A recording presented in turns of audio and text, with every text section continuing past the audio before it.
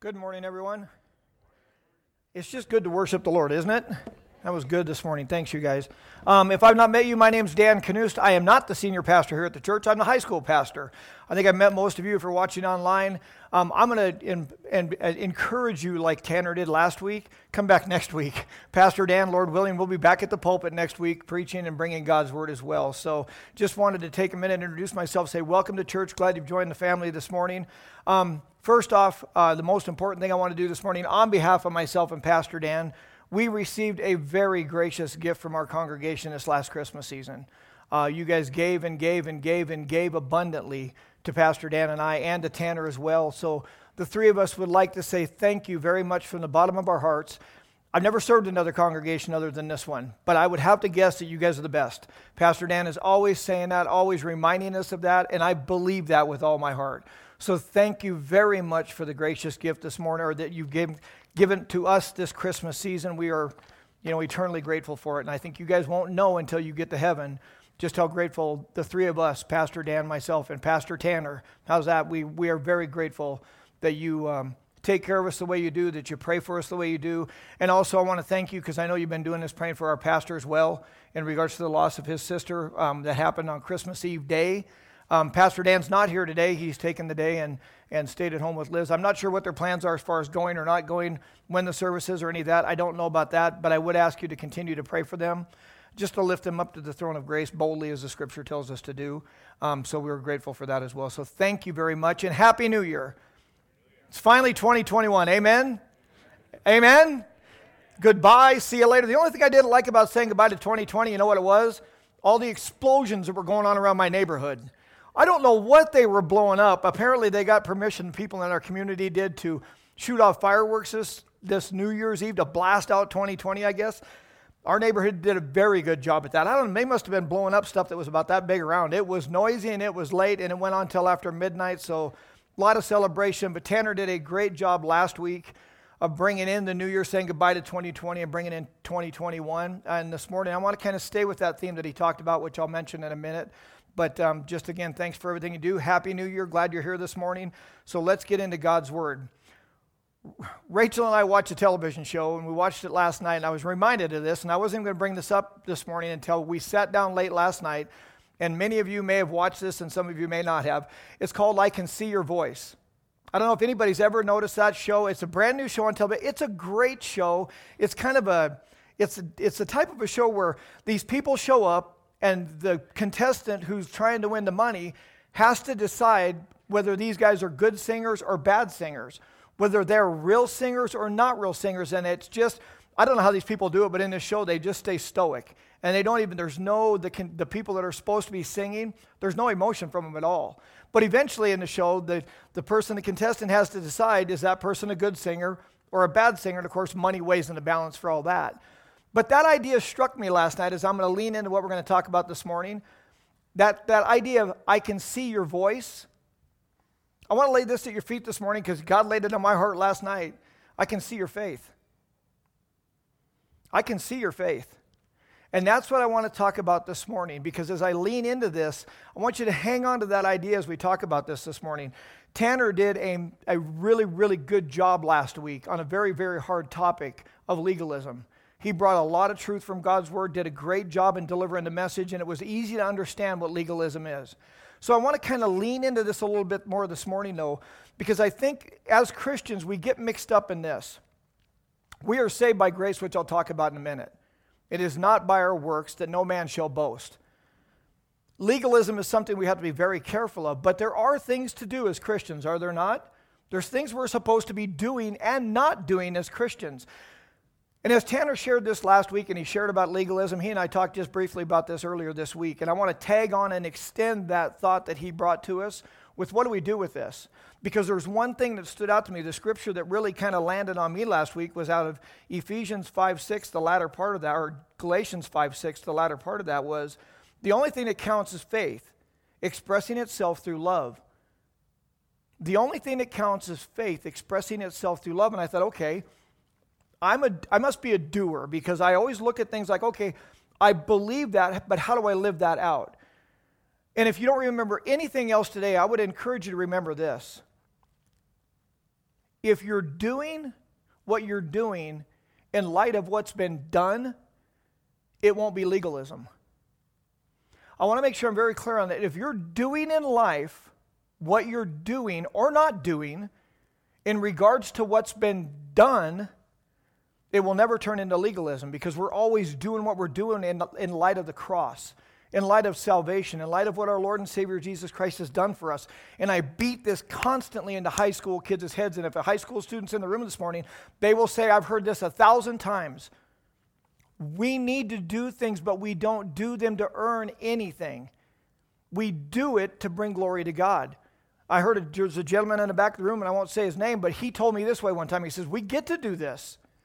Do you realize that? That we get to do what we do as Christians. We don't have to do this. Okay, we have to do it because the Lord commands us to. But we get to. We get to do this stuff that we get to do. So this morning what I want to do is I want to take that idea of doing what we do in light of what's been done, and I want you to turn in the book of James is where I want to go this morning. So if you have a Bible, there's probably a Bible in the seat back in front of you. You got your phone, tablet, Bible, whatever that is. Open up to the book of James chapter 1. I want to give you a little background on James first before we do this. I want to give you a background. James was written about 49 or 50 A.D., tradition or history would show us. That's right before the council that happened where they talked about, Tanner touched on last week, with circumcision and everything else. So this is before that council took place, okay? But that does not change what James is teaching. The theme of this book really is spiritual maturity. And as we lean into 2021 and as we go forward, my wife and I talked a little bit about this. In my mind, nothing really changed other than we put another date on the calendar. In my mind, it's still, we're just living in light of the cross. We're doing what we're doing in light of what's been done. And we continue to do this stuff. But this book really shows us the idea of what spiritual maturity looks like and what it doesn't look like. So we got to make sure as we read the book of James, it's a very practical book. Some background on James is this. Many of you know he was a half-brother of Jesus. And I always find this intriguing that he didn't believe that Jesus was the Savior until after the resurrection when Jesus appeared to him. Can you imagine what holidays had to be like around their house? How'd you like to be James? Really? Jesus is the older brother. And James is like, whatever, dude. And Jesus is walking around teaching, preaching, sharing truth, healing people. And James is like, I don't know what's going on, but I don't believe it. You're not who you think you are, and you're not who you say you are for sure. So until after the resurrection happened, James actually bought into this idea of Jesus Christ was our Messiah. He was the Savior. He eventually became the leader of the Jerusalem church. A lot of people see, I remember first learning this, and I thought that's weird because I thought Peter was. But really, as you look at what happened at the council in Acts 15, and you look at all the history there, James actually became the leader of the early church. So James did that. Paul referred to James in Galatians 2:9. He referred to James as a pillar. A lot of people, when you study theologians and doctrine and you read different commentaries, a lot of people will try to give this idea that James and Paul were at odds. Because Paul was saved by grace. It's a free gift of God. No man shall boast that way. James was about, show me your faith and I'll show you my deeds. Faith without deeds, faith without works is dead. So a lot of people would say James was more about the legalism side of it, the doing, and Paul was more about the grace side. That's not true at all. Paul and James were not at odds, and I got Ephesians 2:10 tells us this. Ephesians 2:8, 9, and 10 share that idea of God's grace is a free gift of God. That salvation is free for us. It's not by what we do or what we don't do. We are saved by grace, but Paul also goes on to write this.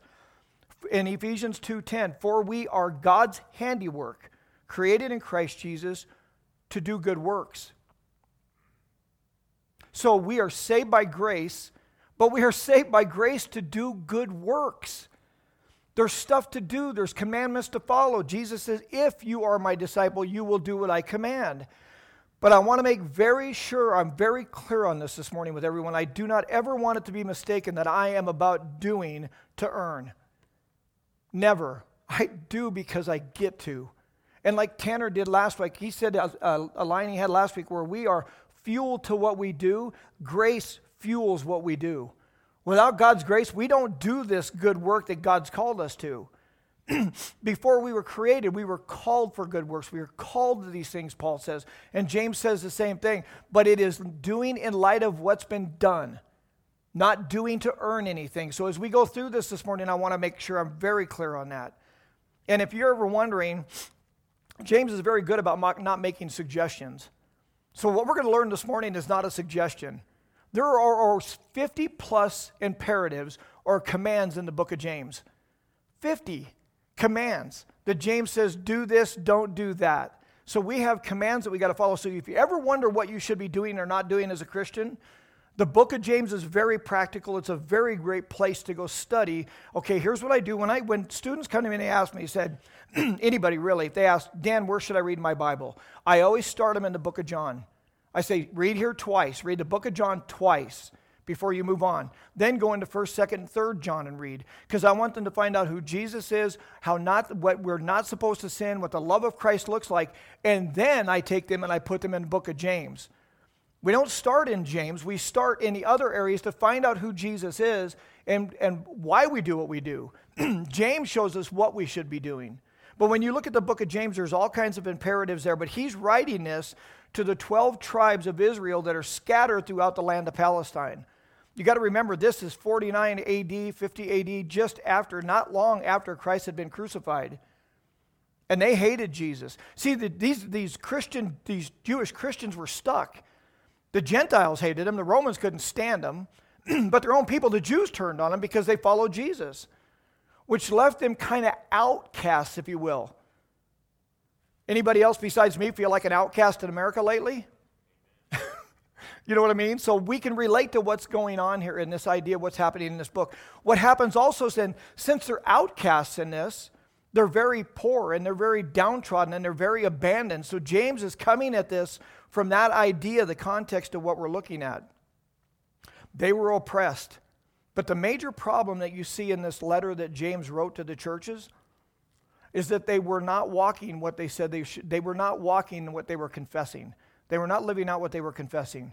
They were having huge issues with how they spoke to one another and their tongue. Because think about it. Anybody else in this room got that going on this time of the year? With everything going on in our country, it's really hard to bite our tongue, isn't it? Your tongue should be bleeding right now because we should be chewing it off before everybody because we got lots of opinions and lots of things going on in this world, right? Everybody thinks this. Everybody thinks that. I've got an opinion about this. It's God's opinion we need to stay with, and that's what James is reminding everybody. And on top of that, what happened is they're very worldly. Worldliness was coming into the church and becoming a big issue for these people at this time. So when you look at this, here's a question I would ask you this morning. Does your talk line up with your walk? This is a time of reflection. I like preaching this time of the year because it makes us pause and reflect back on who we are and what we've done this last year and who I want to be going forward. That's the greatest thing about this time of the year. I'm not a New Year's resolution guy. You guys know that by now. But I am a guy who wants to stop and reflect on what's going on. All of these problems in the church had a common theme: spiritual immaturity. That was the cause of what was going on here. Simply put, they just weren't willing to grow up in their faith. They were not willing to grow up in the faith that they confessed. And as you sit this morning, I do want to challenge you with this a little bit, kindly and with love in my heart. But I want to lay this at your feet, and I want you to ask yourself, where am I at? Am I growing? Am I spiritually mature, or am I not? And am I walking out what I'm confessing? So as we look at this, I want to look at James chapter 1, and I'm going to read verses 19 through 27, but I'm going to focus in on 26 and 27 at the end. So I'm going to read out of the NLT this morning is where I'm reading. So James 1:19 says this: Understand this, my brothers and sisters. You must all be quick to listen, slow to speak, and slow to get angry. Human anger does not produce the righteousness God desires. So get rid of all filth and evil in your lives. Humbly accept the word of God that is planted in your hearts. For it has been the power to save your souls. But don't just listen to God's word. You must do what it says. Otherwise, you are fooling yourselves. For if you listen to the word and do not obey it, it's like glancing at your face in a mirror, and you see yourself and walk away and forget what you look like.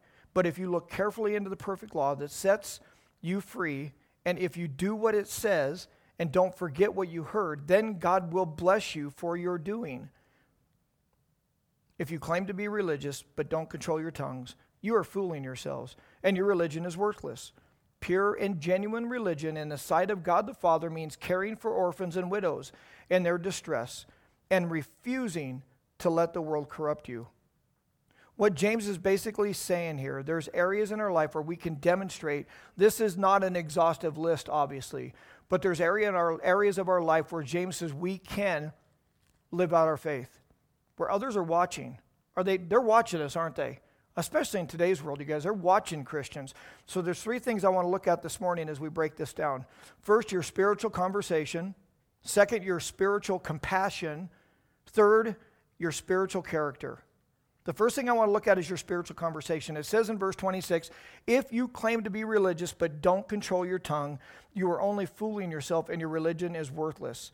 This word religion is only used a few times in Scripture. But the one place as I was studying this, the one place that stood out to me, and I'm really glad we sang this song this morning, is in Colossians 2:18. This is one place where the word religion is translated worship.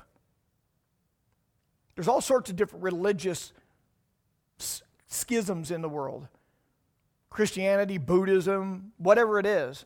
Religion is just really serving God, following and serving God. But in Colossians 2:18, it gives this idea of worshiping. This religion is worship. Think about this for a second. And again, God's been talking to me a lot about this over the last week. It's your breath in our lungs, so we pour out our praise to you. Really? Think about your week. Not critically. I'm not being critical of you, but think about your week. Everybody has that breath in our lungs, and we know our next breath is not promised. That's been made fairly obvious here the last little bit. How have you been using that breath? What have you been doing with it? That's what God's been asking me. Dan, what are you doing with it? Because that is an idea of we worship the Lord with our words. He's given us the ability to speak.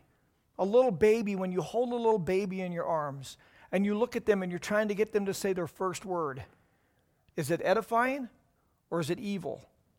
It's a dumb question, isn't it? Say mama, say dada. Remember when the first time you heard them speak? Just the amazement of what it looked like. You see, that's what God looks at you like, and that's what God looks at me like. He's given us a gift. What are we doing with it?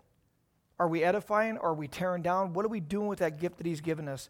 James says this, your religion is worthless if it doesn't produce fruit. If it doesn't produce fruit, simply put this, if your faith doesn't change the way you speak, there's something wrong with you and you're deceiving yourself. I'm not saying that. James is saying that. And we've got to be more careful today than ever to make sure that we're speaking truth. I'm not talking about tiptoe through the tulips here. I'm talking about speaking truth, but doing it in a way that honors God. James' point is this: an uncontrolled tongue reveals an issue. An uncontrolled tongue reveals a problem. You know what that problem is? Right here. It reveals what's in our heart. Jesus says it this way in Matthew 12, for the mouth speaks what the heart is full of. A good man brings good things out of what's the good stored up in him, and the evil man brings out evil things out of the evil stored up in him. So if you ever want to know how to control your tongue, you've got to look at what you're taking in. I love politics. A lot. But God got a hold of me recently, and he says, Dan, you stay focused on what I want you to stay focused on. We don't walk around naive, and I'm going to talk about that towards the end of the service. But we do have to stay informed, but our eyes are supposed to be fixed on the author and finisher of our faith. And if we keep our eyes fixed on Jesus, we will unintentionally almost store things good in our heart. We won't store up evil in our heart, because you got to remember what comes out of here starts here. This is the wellspring of life. This is where it all begins. What are you storing up in your heart? James commits most of chapter 3 to this topic. This is how important this is to him. Proverbs 18:21 says the tongue has the power of life or death. It doesn't say the tongue has the power of life, death, and stuff that doesn't really matter. It doesn't say that. It says the tongue has the power of life and death, and those that love it will eat of its fruit. You realize that? When you're speaking to your spouses, and when you're speaking to your family members, and parents, when you're speaking to your kids, I'm not saying don't discipline them. You make sure you're clear on what I'm hearing. But there is a way to do this that's edifying. When we're talking to one another, be truthful, be honest, but there is the power of life and death in the tongue. Psalms 34:12-13 says this, whoever of you loves life and desires to see many good days. I'm assuming that would be us. I'm going to read this again. Now think about this. Whoever of you loves life and desires to see many good days. Amen? That's us, yes? Watch. Keep your tongue from evil and your lips from telling lies. So if you want to live a life that's good in many days, keep your tongue from evil and not tell a bunch of lies. When we're lying and we're speaking evil, we're being disobedient to God. It says here in Matthew 12:36-37, it says this, for by your words you will be acquitted, and by your words you will be condemned. So we're either going to be acquitted by what we use in our words, or we're going to be condemned by our words. We're going to have an account for every careless, useless, harmful word that we speak. God's going to have a chat with me about that when I get to heaven. And I really honestly believe Scripture is true. And I really believe the witness of the Spirit will tell us whether we're on or off on this mark. And I'm not talking, I want to be real careful too, I'm not talking about vulgar language. Not just vulgar language. I think vulgar language is lazy if you want to know the truth. But I'm talking about things like this. Thoughtlessness, unprofitable, hurtful, insulting, abusive, offensive conversation. That's why I use that. I'm not talking just about a word. I'm talking about a conversation. And our conversations come from the temperament of my heart. They come from the aroma of what I've got going on in my life. Are my conversations good? Are they bad? Are they offensive? Here's, I think, a good scripture. Ephesians 4:29 says this, do not let unwholesome talk come out of your mouths. You ready? Say it again. Do not let unwholesome talk come out of your mouth, Dan. But only what is helpful for building others up according to their needs, that it may benefit those who listen. According to their needs means this in my mind. You may need something different than you do. And you may need something different than you do, but don't we all need this word? See, the circumstance and the situation behind this, don't let any unwholesome talk come out of your mouth, but let it be edifying. Let it build people up according to what they need. And we know that by relationships. Remember this now. I love this part. James is writing this to the church. He's not writing this to lost people. He's writing this to us. This pierces my heart because I'm like, Dan, I've done a lot of self-reflection over this, so we need to do this. Listen, I'm going to confess something you already know, okay? I have stood on this stage. My English is horrible. I have terrible English, and I know it. I've mispronounced words while preaching. That's not too embarrassing, is it? But I would rather be known as a man with bad English, but a man who controls his tongue before God. A man who is storing up good things in his heart before God. Am I always going to get my English right? Most of the time, no. See, saw, went, when, your. I don't know, but I do know God. Now, do I work on that? Absolutely. I want to be better at communicating God's word, but listen, I don't want to be known as a man when I die. On my tombstone said he had really good English. Do you? I'd rather have horrible English. Be known as a man who controlled his tongue, whose religion was not in vain, whose religion was not false, but he walked with God and he was a man who loved him with all of his heart. That's what I want written on my tombstone. If you're young in this room, listen to me. If you're young in this room, get to know your English. Know English very well. You're going to use it for the rest of your life, and you want to be good at it. Two things, English and math. There you go. I'm horrible at both. But I love God, so hopefully that counts. Here's a good place to start if you're having trouble with this, by the way. It says in Psalm 141:3, set a guard over my mouth, Lord, and keep watch over the door of my lips.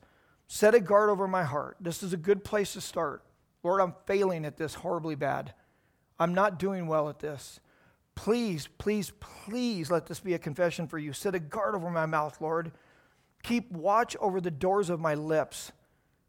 Because if I'm doing that, I'm storing up good in my heart. Good will come out to his glory. And I want to refer back for a second to earlier in this, and this is why I read this. In verse 19 of this, it says this, and I think this is a good thing to do also. You must all be quick to listen, slow to speak, and slow to get angry. See much of that in today's world? You must all be, remember this is to the church, quick to listen, slow to speak, and slow to get angry. You having trouble at home in your family? Boy, this is good advice. James gives us something I think is very critical here. So when you don't know what to do, have God put a guard over your lips, and be quick to listen, you guys, slow to speak and slow to get angry.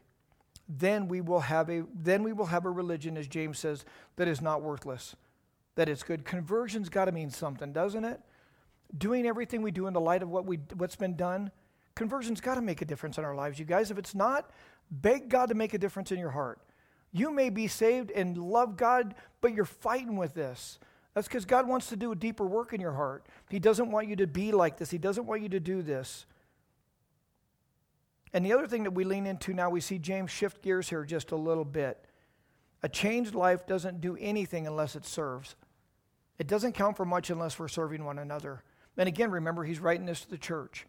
So at the end of this, I would ask you guys, I would lay this at your feet. What kind of religion do you have?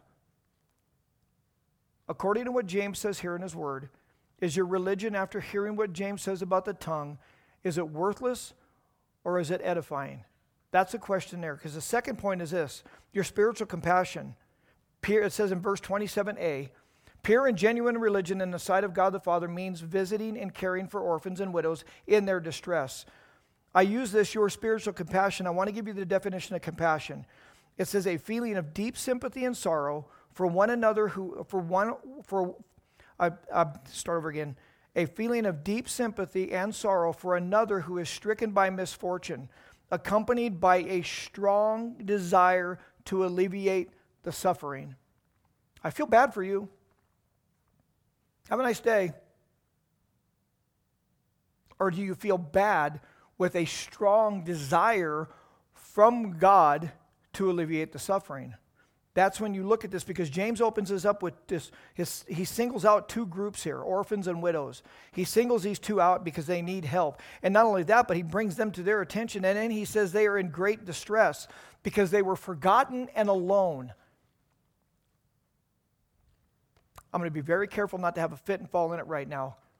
Because when I think about that idea of being forgotten and alone, think about our senior homes.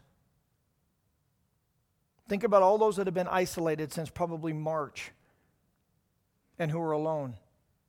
Pray and do what you can. And when we find out we do what we can, we lean in and we go, what can we do? What do we do about this? This idea of all of our senior citizens that are in homes, we can't even see them. You see, what James and the church was going through so long ago is still so relevant today, isn't it? That's why all this stuff is so important, you guys, because we've got to be willing to go step into it. We have one of the most amazing churches on the planet, in my opinion. But everybody needs to go do something for the Lord in regards to these people. We got to go help. We got to have a compassion to go do this, because James says this is a religion that is approved by God. You want to know that you're in right standing with God? Go do stuff. This is where James is making it very clear that you're either right or not right with God. Your religion is either vain and worthless, or it's productive. In other words, be willing to care for those who can't care for themselves. That's really what this is saying here. Care for those who can't care for themselves. Care for those that when you do something for them, there's no way they can repay you. There's no way they can give back to you what you've done. But that comes along with storing up treasures in heaven. But that comes along with honoring God and doing things that bring Him glory. This is not limited to just orphans and widows in today's world. The elderly, the unborn, sick, dying, homelessness, disabled, victims of sex trafficking, prisoners, refugees, and all the list goes on and on. So it's a wider berth today of what we're talking about. So that idea of doing things for people that can't do for themselves, that's what we as the church, that's what the church did back then, and that's still what we're supposed to be doing today. We got to make sure we're doing this. Why? Here's why. In Matthew, I think it's in Matthew, it says this: For I was hungry, and you gave me something to eat. This is Jesus. I was thirsty, and you gave me something to drink. I was a stranger, and you invited me in. I needed clothes, and you clothed me. I was sick, and you looked after me. I was in prison, and you visited me. The king replied, Truly I will tell you, whatever you did for the least of these, brothers or sisters of mine, you did for me. Another one is this, in 1 John 3:16. This is how we know what love is. We want to be known as from love as Christians, yes? Truth, standing up for things, but you cannot take love out of that. It's grace and truth both. Jesus Christ laid down His life for us, and we ought to lay down our life for our brothers and sisters. If anyone has material possessions and sees a brother or sister in need, but has no pity or compassion, remember that compassion on them, how can the love of God be in that person? I can see your faith. How can the love of God be in that person if they're not doing this? I can see your faith. Dear children, let us not, remember, this is us. He's talking to us. Dear children, let us not love with words or speech only, but with actions and in truth. That's what we're supposed to be doing. Words are no substitute for deeds. Do everything you do in word and deed to the glory of God. That's what we're called to do. That's what I want to encourage you to do this morning. That's what we're supposed to be all about as the Christian church. The orphans and widows, the reason James brings this out, by the way, is because they were very poor in that day. They were the poorest in the communities. Because, see, a widow, if a widow, obviously she's a widow, she's lost her husband, but the inheritance wouldn't go to her. It would go to the oldest son. Remember the story of the widow's mite in Scripture? When Jesus is in the temple and he's sitting there with his disciples and he's talking about, now watch. Everybody comes in and they're giving out of their abundance. Clanging the jar, making things, look at me. Look what I gave. I got a lot of money. Look what I gave. And Jesus says, look at this young widow, or this widow that comes into the room. She walks up, and I can just see this picture in my mind. She walks up with her 2 copper coins. She's got her head down because she's ashamed. She doesn't have much. And she just lays what she has in that tray. 2 copper coins, the widow's mite. And Jesus says, see, that's what it's like. That's someone given out of their poverty. So if you don't have abundance in your life, don't use that as an excuse not to give, you guys. Use that as an excuse to give of what you have. You give out of your poverty, and God will bless you in ways that will blow your mind. But I think that way that he blows our mind the most is that peace, like Tanner talked about this morning, just knowing we're doing what we're supposed to be doing, being good stewards of what God has given us. So they were really down and out. They were the responsibility of the church, and this is where James lays it out that the rubber meets the road here, in my opinion, because James lays it out this way. You go back to verse 22, James focuses on this idea of being doers, not just hearers. He says, don't just listen to God's word, but do what it says. If you don't, you're deceiving yourself. You look at Isaiah 6, chapter 6, verses 1 through 8. Isaiah saw the Lord. Watch the pattern now. He saw the Lord. Then what did he see next? His wretched self. He saw him. But then what did he see after that? Who will go, Lord? Send me. Then he saw the people he would minister to. So why should we do our devotions in the morning? Because we're going to go out every day into a battlefield where people are in need and they're hurting, and we're going to want to know that we're giving to those that God would like us to give to. Yes? We want to know in our hearts, right? So when we sit in our devotional time, we see the Lord, and then the Lord reveals me, doesn't he, to me in our quiet time. And then when I go out, I see the people that I serve and I minister to as a Christian. That's a pattern. That's another reason why we have to do our devotions. And why do we do that?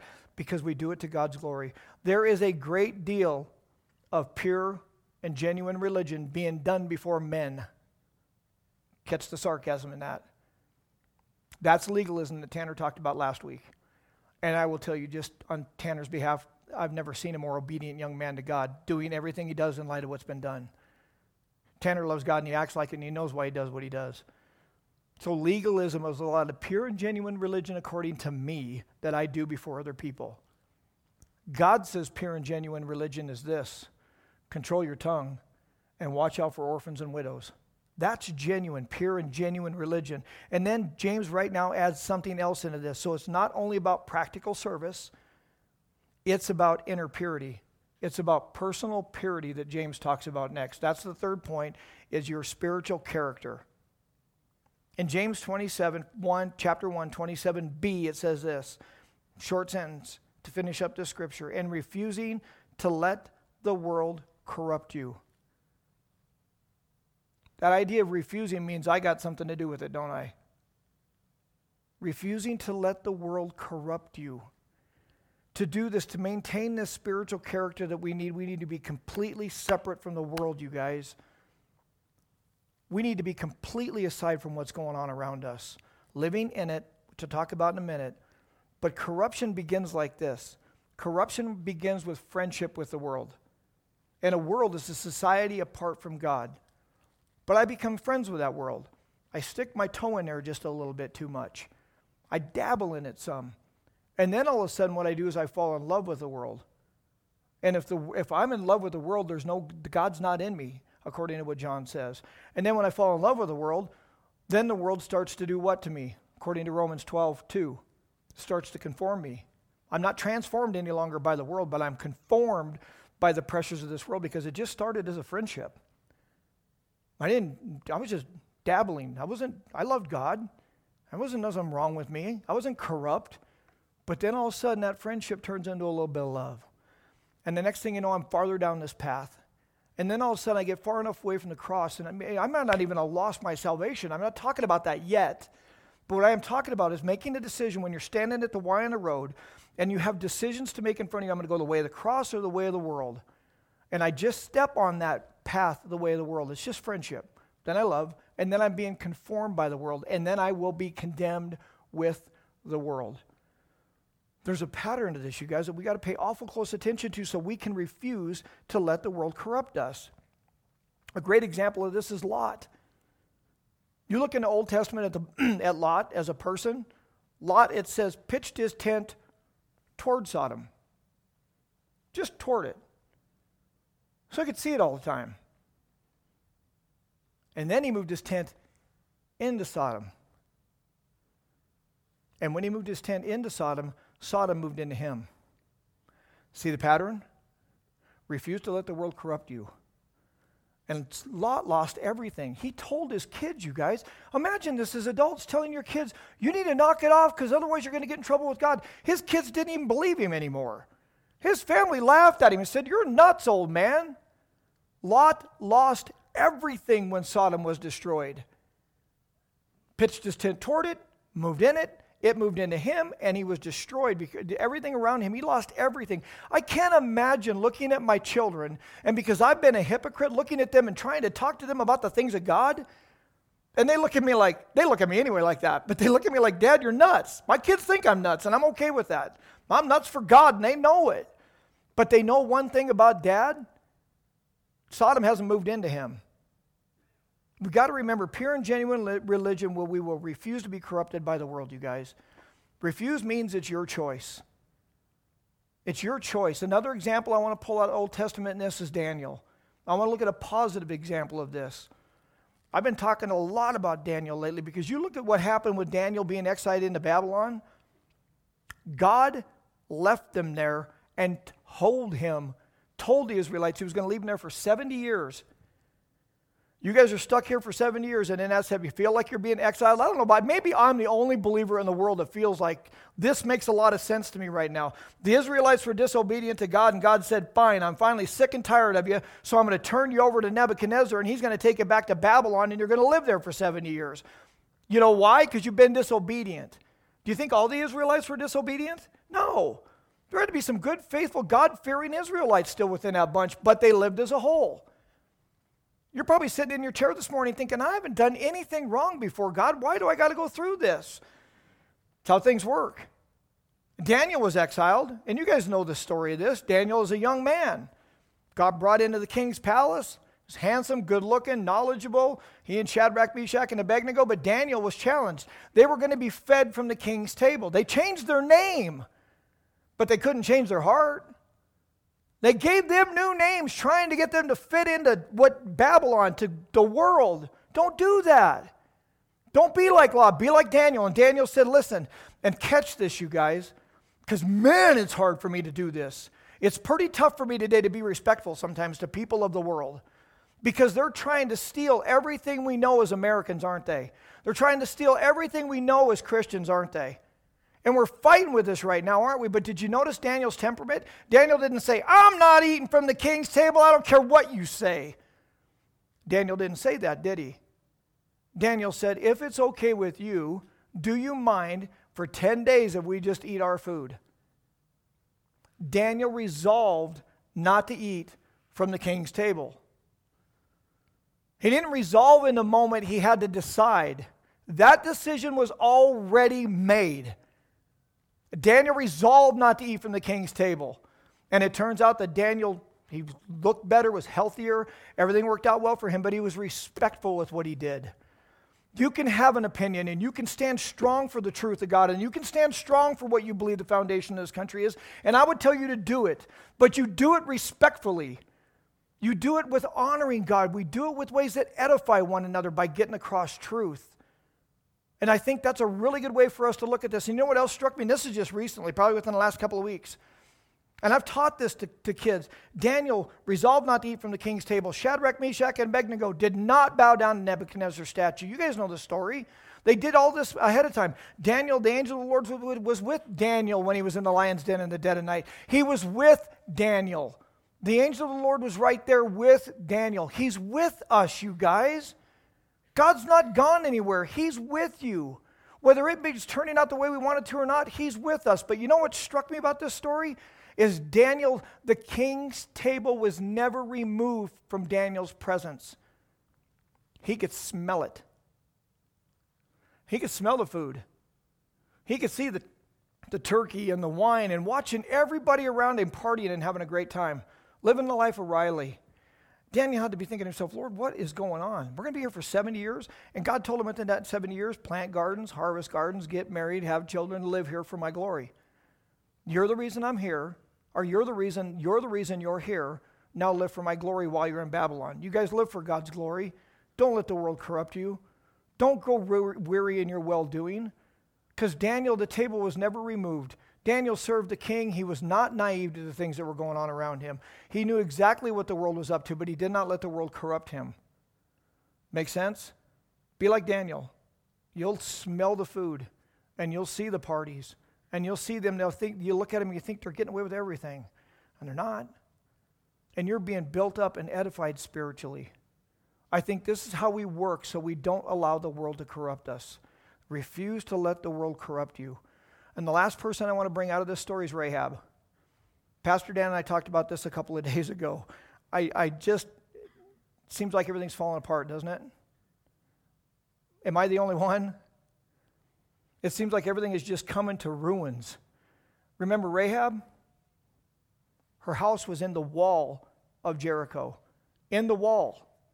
And she was told, if you want salvation, you stay right where you're at. If you leave, you will die. Now picture Rahab for a second. In the wall, and it says they marched around Jericho, and they yelled, and they cheered, and they shouted, and they lifted their voices in praise, and the walls came crumbling down. Where was Rahab? Right where she was supposed to be. Right where God told her to stay. You guys, we need to stay put. We can't let the world corrupt us right now. We've got to stay strong as Christians. We've got to control our tongues before God. Help us to go out by God's grace to serve one another, orphans and widows and people that are in need. It's good that the church does it, and I'm so glad that our church gives the way it does so that we can go do that. But when God touches your heart individually, I want you to be like the widow and the widow's mite. I don't have it, Lord. I don't know what to do. I don't even have the personality to do this, and I don't have the funds to do it. Doesn't matter. If he's called you to do it, go do it. God doesn't call the equipped. He equips the called. And I don't believe that's just a pastor's role. I believe that's each of us as priests in the church, in our families, as pastoring our homes. I believe that makes a difference. And the last thing is we cannot let the world corrupt us, you guys. Stand strong for truth. Hear me right. Fight like crazy, but do it like Daniel. Do it respectfully. Do it in the midst of smelling the food and looking at the wine and watching people have success all around you. And you wonder, Lord, what in the world?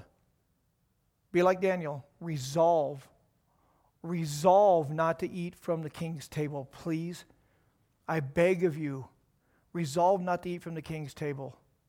And I want to back up one more time real quick, and I want to finish with this in just a second, but I want you to be like Rahab.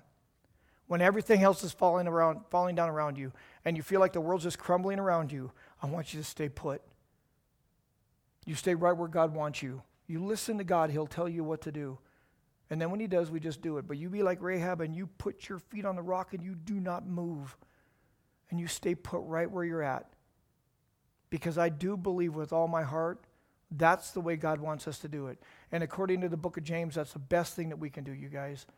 So going into 2021, that's my encouragement for you, is to watch your conversations, be compassionate for people. Don't let the world impact you that way, and you refuse to let the world corrupt you. You resolve not to eat from the king's table, no matter what. And you be like Rahab and you say, you stand on that rock that is Jesus Christ this year, amen? Because that's how we know we will make it safely home to heaven's shore. Tanner, if you'd come up and pray for us, I would appreciate that, and then we'll close the service.